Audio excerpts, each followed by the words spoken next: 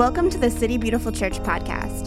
Thank you for taking the time to join our family as we strive to live together in heavenly reality. For more great content, visit us online at citybeautiful.ch.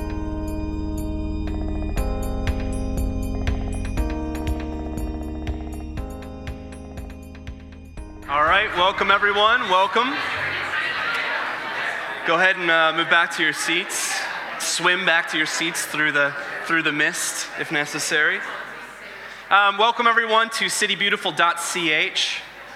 We're going to update the name of the church. We're going to change it. It's either citybeautiful.ch or Neon Cross in the Mist. So we're going to put it to a vote after our gathering. No, I'm just kidding. Welcome to City Beautiful Church. My name is Ryan. I'm pastor here. And today we're starting this brand new series called Signposts in the Mist. And I feel like I say that I'm excited about everything that I say.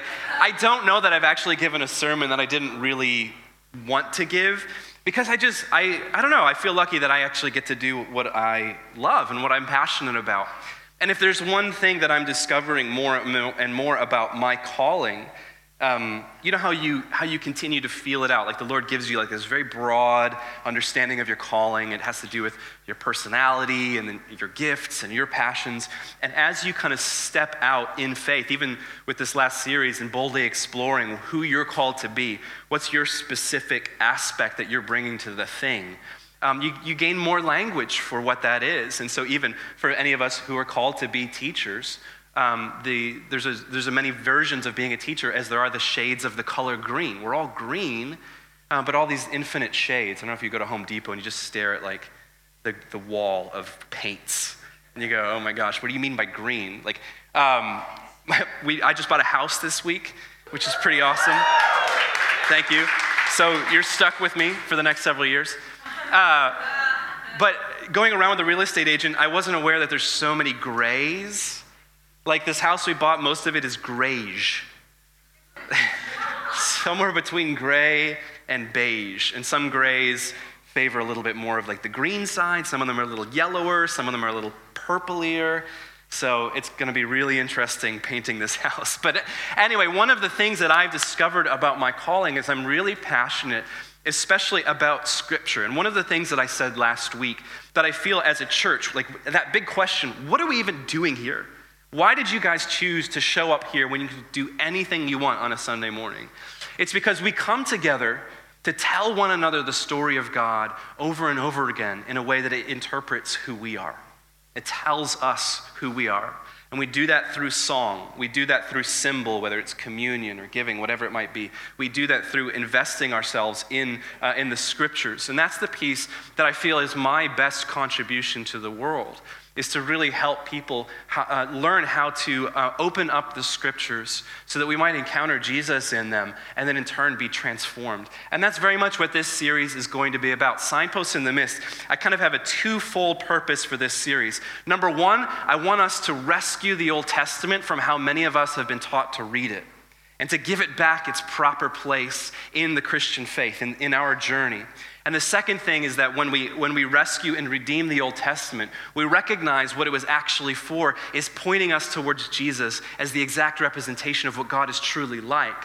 And so what it also does is it actually elevates the name of Jesus. I don't want anybody to think for a moment in this next season we're seeking to diminish the Scriptures. That's not what we're going to do. We're going to open up the Scriptures so that we can actually elevate who Jesus is. And that's really my heart for this series. And so today I want to begin specifically by talking, using how Jesus himself came to the Old Testament and how he used that to prove who he was. And then next week we're going to be looking at how those early disciples, what was their attitude in jumping into the Scriptures that they had, and how did they learn to see those things both through the lens of Christ, because they've been radically transformed by encountering him, but also going back to the Old Testament and seeing all of this evidence, all these signposts all along the way where God is speaking in partiality what he speaks in the fullness in Jesus. So let's pray. I'm going to pray for you, and if you would pray for me, please.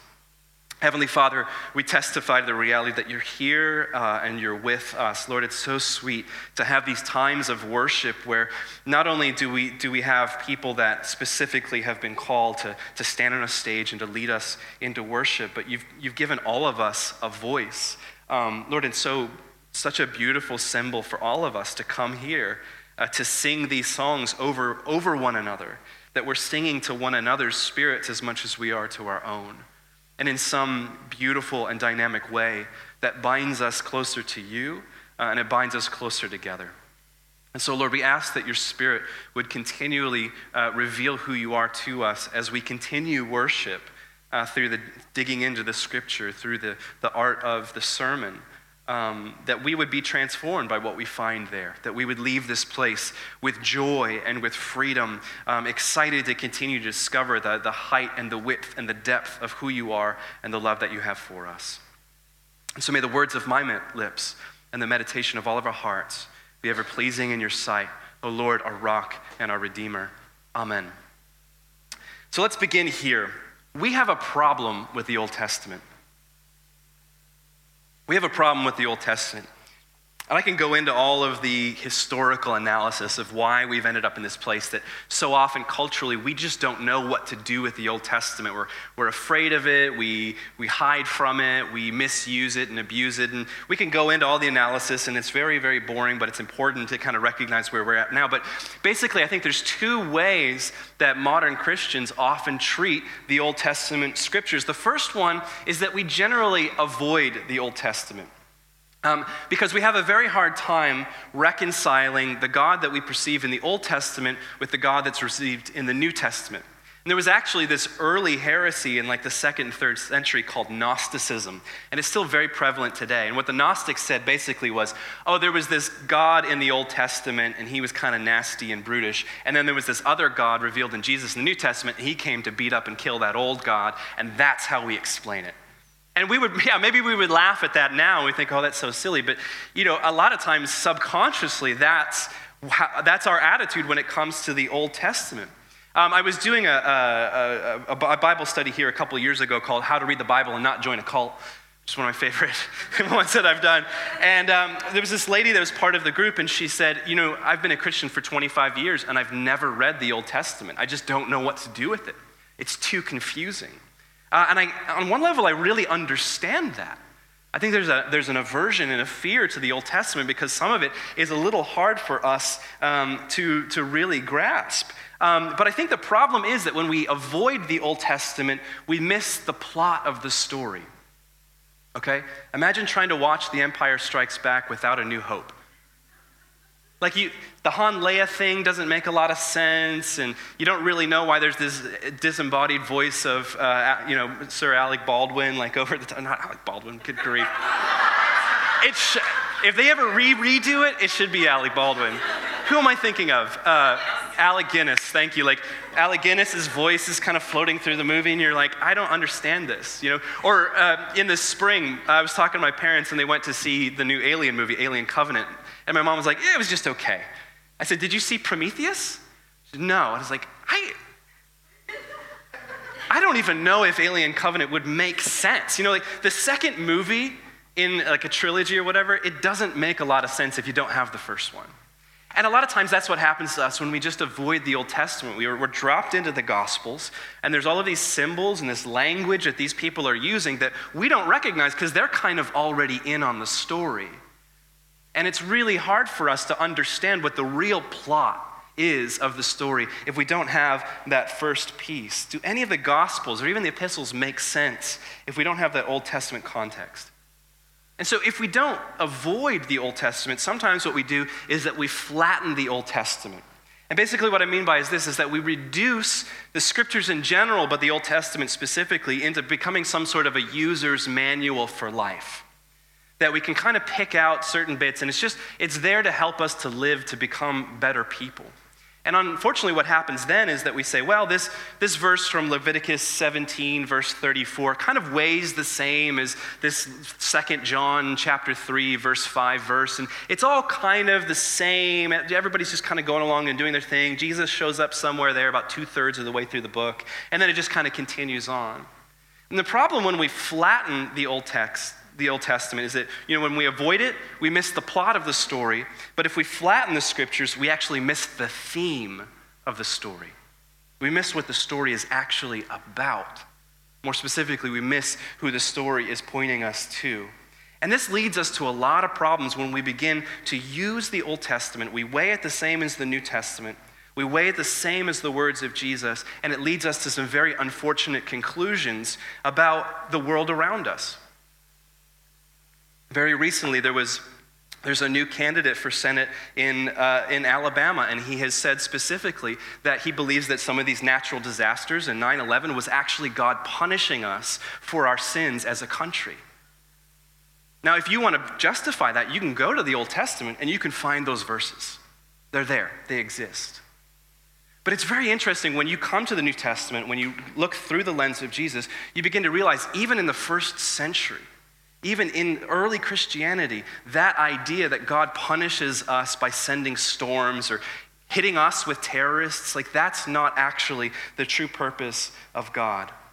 And so when we flatten the Bible, we can use any number of scriptures from the Old Testament to justify any kind of position that we want. Some of you are already on edge. This is unnerving stuff, but it should be.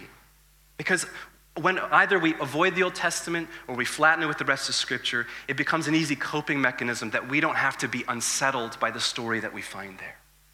It becomes this safe thing that just reinforces what we've always believed, rather than challenging us to come to the feet of Jesus with the right questions to recognize who he really is and what his story is really about. And I think that that's the true purpose of the Old Testament, is it's to point us to Jesus. If we let it fulfill its purpose of leading us to Jesus, the Bible will not fail us. And so we're not lopping off most of the story. We're not flattening it and saying the Bible is a conclusion in and of itself, and that's the purpose of reading it, is just for me to live a better life, or for me to be able to defend my positions, or for me to just have a nice bedtime story. Whatever it is, whatever we think the purpose is of the Bible, the scriptures specifically are there to point us to God. More specifically, God as he's revealed in Jesus. One of the scriptures that we're going to come back to time and again in this series, and I kind of want to use it as almost like the framing point for everything we do, is the first couple of verses in Hebrews chapter 1. We think this is probably written by Priscilla, who was one of the early pastors in the early church, and she writes this: "In the past, God spoke to our ancestors through the prophets at many times and in various ways." Okay? So in the past, God spoke to us through the prophets. They considered Moses a prophet, they considered Isaiah and all these others, and they wrote all these things down. This is how God spoke to us in the past. But in these last days, he has spoken to us by his Son, whom he appointed heir of all things, and through whom he also made the universe. And this is the key bit. We should, as Christians, and this is why we're called Christians, we should memorize this. The Son is the radiance of God's glory and the exact representation of his being, sustaining all things by his powerful word. And so time and again, what we see in the New Testament is these writers saying, yes, the scriptures are there and they're pointing us to God. They're offering us these glimpses of who God is. But the final word that God desired to speak, his best word, was through Jesus. That the Bible is the partial revelation of God, but Jesus is the full revelation of what God is really like. Jesus is the exact representation. You want to know what God looks like? Look to Jesus. And we get in these debates about biblical interpretation using words like inerrant and infallible, and sometimes the conversations don't actually make sense because we're treating the scriptures in ways that they were never intended to be. We're assigning them these tasks that the scriptures were not supposed to have. And I've said it many times before that the Bible is essentially this progressive revelation of what God is really like. It's humanity waking up through the experience of God to know what he's like a little bit more and a little bit more. We didn't even plan it necessarily with the kind of environment that we've created in here this morning, but I love how the closer that these arrows get to the cross, they radiate. They're a little bit brighter, and they're a little bit brighter because they're receiving the light from the cross. And I think that's such a beautiful symbol for what we see in the Old Testament, that as humanity is experiencing God, encountering who he is, it's changing our perspective of what he's really like. And I think it's important to recognize here that God does not change. That's sometimes what we think when we hear about the Bible being the progressive revelation of God, is that somehow God is changing. But God does not change. He is immutable. He is the same yesterday, today, and forever. God has always looked like Jesus, but we haven't always realized that. And so it's not God who changes, but it's our understanding of God that has changed. You know, I was 5 years old, I came to my dad and I said, "Dad, is God like Superman?" You know, that was my best point of reference when I was 5 years old. I see this guy, this Capes Crusader, somebody's having trouble, there's a cat in a roof. Or do you remember the one where there was a dinosaur at the museum that was frozen in a block of ice and the ice melts and then he reanimates and Superman has to go and fight the dinosaur? That sounded pretty much like what Jesus is to me. You know, I read the scriptures in my little kid Bible and it was basically the same thing. And my dad said, "Oh, yeah, Ryan, in a way, Jesus, God, is kind of like Superman." That was my understanding when I was 5, and it helped. It helped me down the journey. But if I had stopped there and concluded when I was 5 years old that that's what God is really like, I would have missed out on everything that he's revealed to me up until this point. I had to grow up. I had to change my approach to God, to recognize God's not changing, but I'm the one who is. As my experiences of him, as I witness him in my personal life, as I delve into scripture, as I worship him with community, both historical and global, my understanding of God changes. And so I like to think that the Old Testament, in a way, is the people of God continually asking these questions. God, what are you really like? We use the word theology. That's what it literally means, words about God.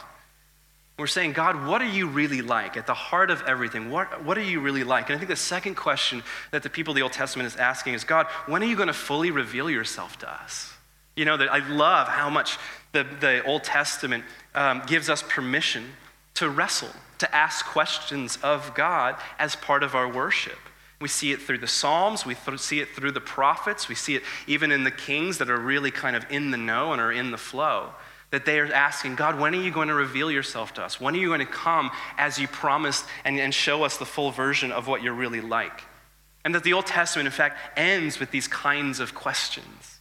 And it sets us up so beautifully when we launch into the Gospels, when we encounter Jesus, the exact representation of his being. God begins to answer some of those questions. And Jesus himself even encourages us to approach the Old Testament in this way. In John chapter 5, he says this, "You study the scriptures diligently because you think that in them you have eternal life. These are the very scriptures that testify about me, yet you refuse to come to me to have life." Isn't it easier just to come to the Bible asking for a list of do's and don'ts, of rights and wrongs? Of how am I supposed to live my life? Give me the rules, give me the boundaries, give me the expectations, and I'll just follow that. It's a lot easier for us to do that. And I think a lot of the people in Jesus' day, that was their same perspective. When they were studying Torah, when they're learning how to practice their religion, is saying, what are we supposed to do to be on the inside and what makes us on the outside? And they're staring at the thing in front of them, the scripture in front of them in such an unhealthy way that they can't see through the scriptures to the fact that they're always there to reveal the heart of God to us. And so I think Jesus' radical claims about himself, we have to take those seriously. That when Jesus says to us, the scriptures are there to testify to me. All these stories, these poems, these prophecies, all of these heroes and villains, they're there to point to me as the full revelation of what God is really like. We have to take Jesus seriously when we come to that. We can't relegate him to merely some sort of an enlightened spiritual teacher. This is something Jesus is very adamantly not advocating for himself. He's not just passing the baton of wisdom down to the next generation. He actually sees himself, he positions himself as the culmination of the story of God revealing himself to mankind. And when you and I make Christianity about this right and wrong, in and out, when we just make it about trying to live moral lives without Jesus at the center, that's when we tend to go askew. This is what Jesus is constantly challenging both the Pharisees and the Sadducees about. These are the experts in the scriptures. In our modern day, we would say it's maybe like, the religious conservatives and the religious liberals.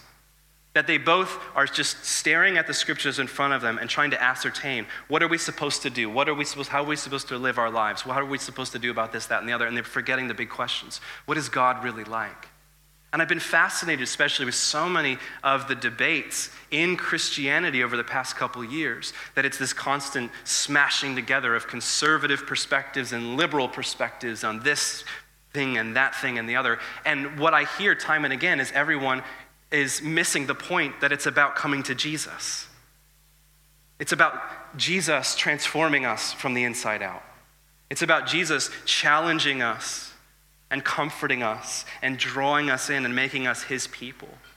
And when we forget that, we enter into our little ideological corners and we start to argue that our interpretation of the scriptures is the best one.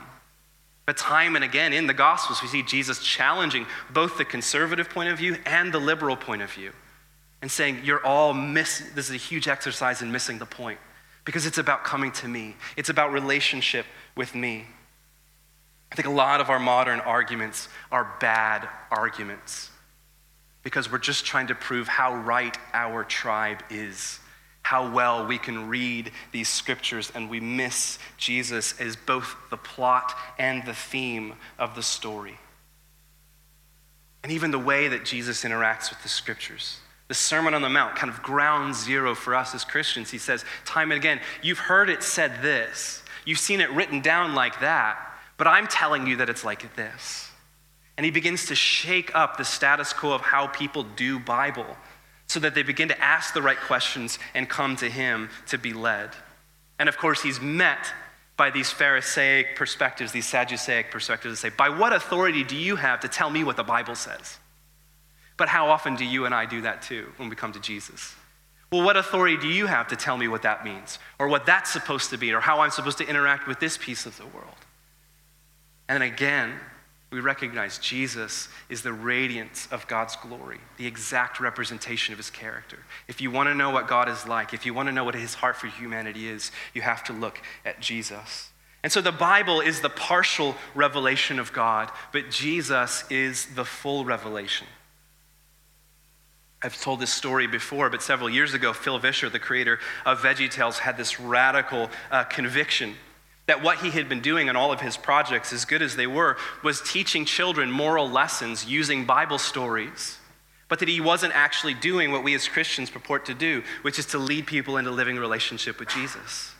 And so he radically changed the mission of the work that he was doing with VeggieTales and all of his little animations and whatnot. And he's actually created so much amazing content over the past 10 years. In fact, our greenhouse, this fall, our children's ministry are using some of his content that's helping children how to engage with the stories in the Bible, but in a way that it not just is telling them this is how to be a good person, this is how to be a bad person, but it's actually teaching them how to walk into relationship with Jesus. And I love that that's the reorientation I think we're all being invited to. And so we're going to be looking at this story from Luke chapter 4. This is very early on in Jesus' story. And the way that Luke tells it, this is right after Jesus has been baptized. He goes into the desert to be tempted by the Satan.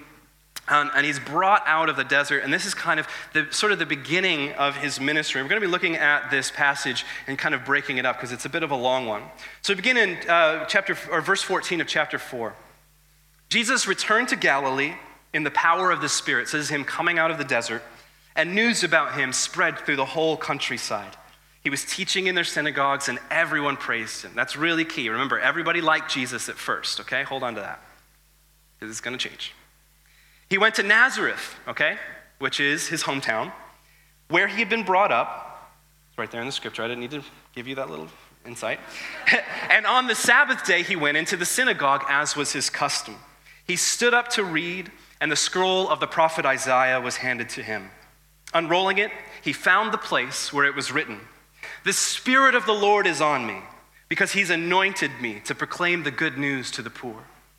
He has set me free, or he has sent me to proclaim the freedom for the prisoners and recovery of sight for the blind, to set the oppressed free, and to proclaim the Lord's favor." And I love, so Jesus is going back and he's picking out one of the main scriptures that we look at, what we call a messianic prophecy. That there's all these different prophecies, like 600 odd prophecies in the Old Testament about the Messiah, about the person who is to come, who's the representation of God and God's king. And this is one of the major ones, Isaiah 58 through 61. This is one of the ones we really hold up as that big question from the people of God, from Israel. God, when are you going to reveal yourself, and how are we going to know what it looks like when it's you? And so he quotes from Isaiah 61, verses 1 and 2, and then he jumps back to Isaiah 58, verse 6, to bring out these words. And what's so important to recognize, what is so scandalous, is that when Jesus is reading from Isaiah 61, verses 1 and 2, it should say, "The Spirit of the Lord is on me because he has anointed me to proclaim good news to the poor. He has set me to proclaim the freedom for the prisoners and recovery of sight for the blind." And then it should come and say, "To proclaim the year of the Lord's favor and the day of vengeance of our God." That's the next verse in Isaiah 61. But Jesus doesn't read it. He stops there and he jumps back to Isaiah 58 and he draws in the rest to set the oppressed free and to proclaim the year of the Lord's favor. And this is really important, that he cuts out the bit about God's vengeance. So vengeance against whom specifically? The Gentiles. And he says, so you can already see now that this good news that Jesus is bringing already carries with it some sort of scandal. Let's continue reading at verse 20. Then he rolled up the scroll, gave it back to the attendant, and sat down. The eyes of everyone in the synagogue were fastened on him, as you might expect. He began by saying to them, "Today this scripture is fulfilled in your hearing."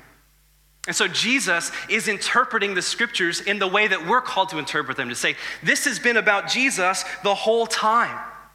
And so Jesus is taking this well-known scripture that they would have kind of almost memorized, and he stops. He says, "It's fulfilled today. I'm the one that it was prophesied about. I'm the Messiah. I'm the fulfillment of what God decided that he was going to do to rescue the world."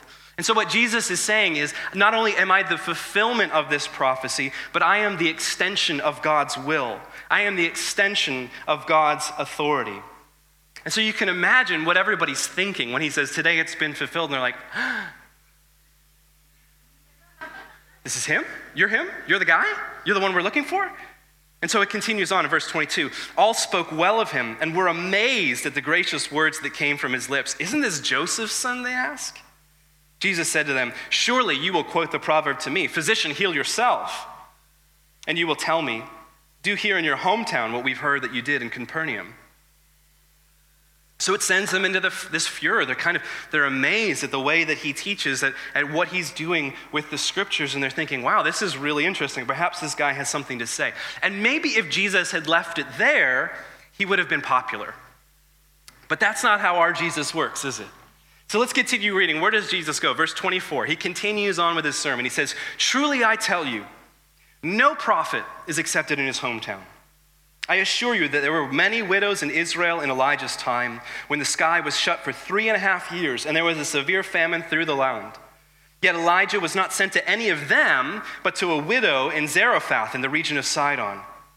And there were many in Israel with leprosy in the time of Elisha the prophet, yet not one of them was cleansed, only Naaman the Syrian."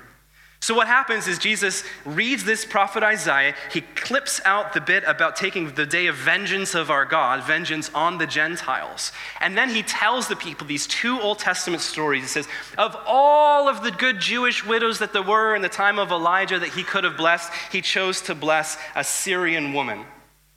The woman who's on the outside, who's one of these Gentiles that you thought that God was going to take vengeance upon. And he says, then of all the lepers, of all the skin diseases that were around in the Middle East during the time, God sent Elisha to Naaman the Syrian, an outsider, somebody that you look down upon and you say, I can't wait until God shows up and defeats these infidels. Cuts out all of these bad guys so we can be reestablished as God's favorite children, that we can get our nation back from all of the people that are flooding it right now. The Syrians, the Romans, and so on. And so he tells them these two stories. So you can imagine now what's happening as they're starting to listen to Jesus. And it continues on in verse 28. All the people in the synagogue were furious when they heard this. They got up, drove him out of the town, and took him to the brow of the hill on which the town was built in order to throw him off a cliff. But he walked right through the crowd and went on his way. I will not have done my job until you are throwing me off a cliff. Fortunately, we live in Florida. That's a little bit hard to come by. But maybe you'll throw me in Lake Ivanhoe. I don't know. The people, the Jews, were so threatened by how Jesus was willing to reinterpret the scripture that they were prepared to kill him. What does that tell you about their relationship with their Bible? Because what Jesus is doing is he's challenging their nationalistic tendencies. He's challenging their tribalistic tendencies. That they say, we are God's chosen people. We are his favorite children. God has given us this land, and he's given us this border, and someday God's going to come in and beat up all the bad guys so we can be great again. And imagine all of a sudden if someone comes along and says, I'm the representation of God, and you've got it wrong. God's not going to do that. But in fact, he's created space in his family for the least of these, for the people on the outside, for the not good enoughs. And they're going to be able to come into the household as well. They're going to be able to sit at God's table and dine with him. And it threatens your identity at the core. Because you think it's about you and your tribe getting it right and that God is on your side and not theirs. Is it any wonder they were going to throw him off a cliff? Does that sound familiar? Does it feel a little too close to home for where the American church is right now? That we are so unhealthily tied to the scriptures. Our perspective of the scriptures is so unhealthy that we use it to justify that we're the ones that are on the inside and God's going to come and take vengeance on everybody else. And as soon as we use the scriptures to justify our nationalism, our tribalism, whatever it is, say we're in and they're out, we're the favored ones and they're not, we miss Jesus in the midst of it. That perhaps he's calling us to confession and repentance. Perhaps he's calling us to open up our hearts, to open up our lives, to actually be the people of God that he's always destined for us to be. And as I said, this is less about us lowering our view of Scripture, and it's more about us having a higher view of Christ. That when we open up the Scriptures to let them be what they're there to be, to point us to Jesus, they are infallible. They are inerrant. It's been a while since I've given you a good N.T. Wright quote. This is what he says. Jesus, the Jesus we might discover if we really looked, is larger, more disturbing, more urgent than we had ever imagined. We have successfully managed to hide behind other questions and to avoid the huge, world-shaking challenge of Jesus' central claim and achievement. It is we, the churches, who have been the real reductionists. We've reduced the kingdom of God to personal piety, the victory of the cross to comfort for the conscience, Easter itself to a happy, escapist ending after a sad, dark tale. Piety, conscience, and ultimate happiness are important, but not nearly important as Jesus himself. And this is where I want us to dwell in this question. Do you take Jesus' word about himself seriously? Or have you missed the forest for the trees? How do you approach the scriptures? Do you avoid them altogether so you don't have to deal with the hard questions, to be exposed to the wild and untamed version of God that we see in Jesus? Or have you co-opted them and reduced them and used them to prove that you're doing okay, that you're on the inside, that you don't have to change, everybody else does? Are you willing to accept the radical notion that the scriptures are there in order to point us to Jesus? That all these stories, all the prophecies, all the characters that we meet in the Old Testament are just a foretaste of what was to come. They're these signposts in the mist that we don't know exactly what it looks like, but we know that everybody's pointing us there, that we can find ourselves at the feet of the cross. This is where we go. This is what God is really like. I didn't know that, but I do now. And that it radically transforms you.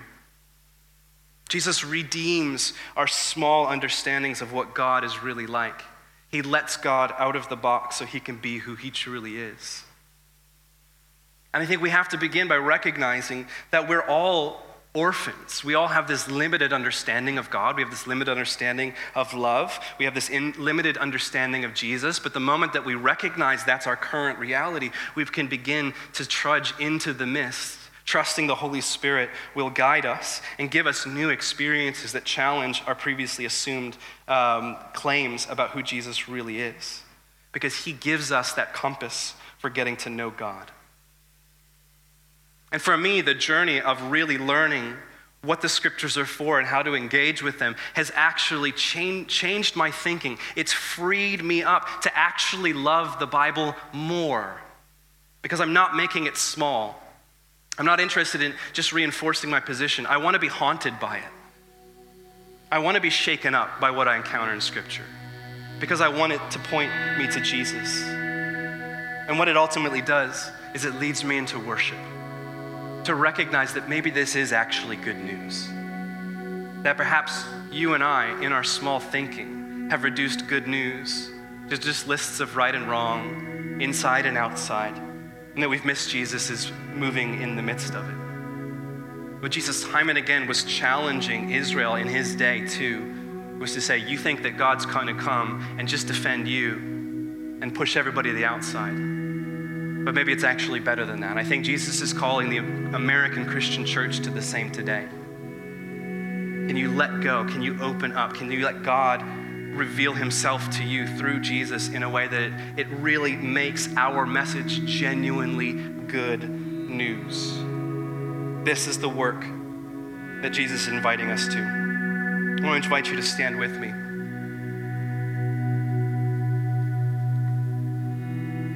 If this is hard for you to hear, if this is insulting, if this is difficult, that's okay. That's okay. You don't have to agree with me, but you do have to listen. I'm the one with the microphone. Like I said, next week we're going to be looking at how those early followers of Jesus, how they held the scriptures, how it was this encounter with Jesus in his life or even after his ascension that shook up everything that they knew about God and led them into a new and better way.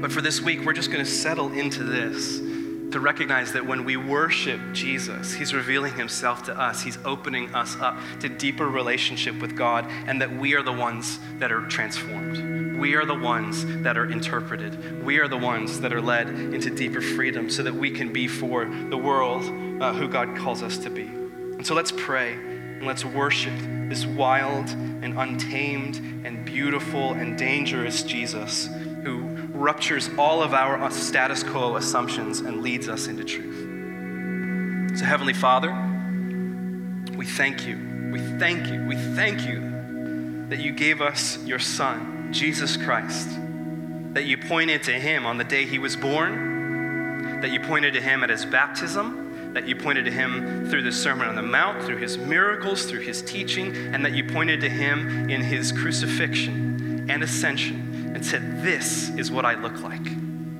This is who I am. This is your new standard for understanding my character and my will.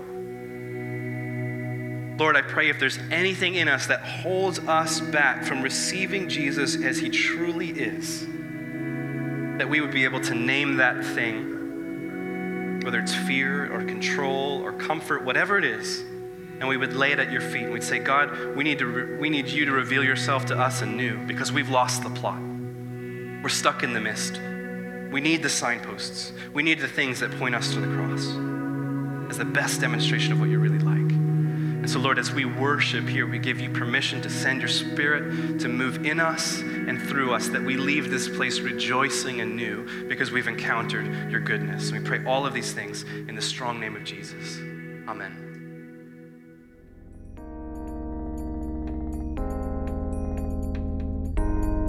This has been the City Beautiful Church podcast. To stay connected, follow us on social everywhere at City Beautiful CH. We hope you join us again soon.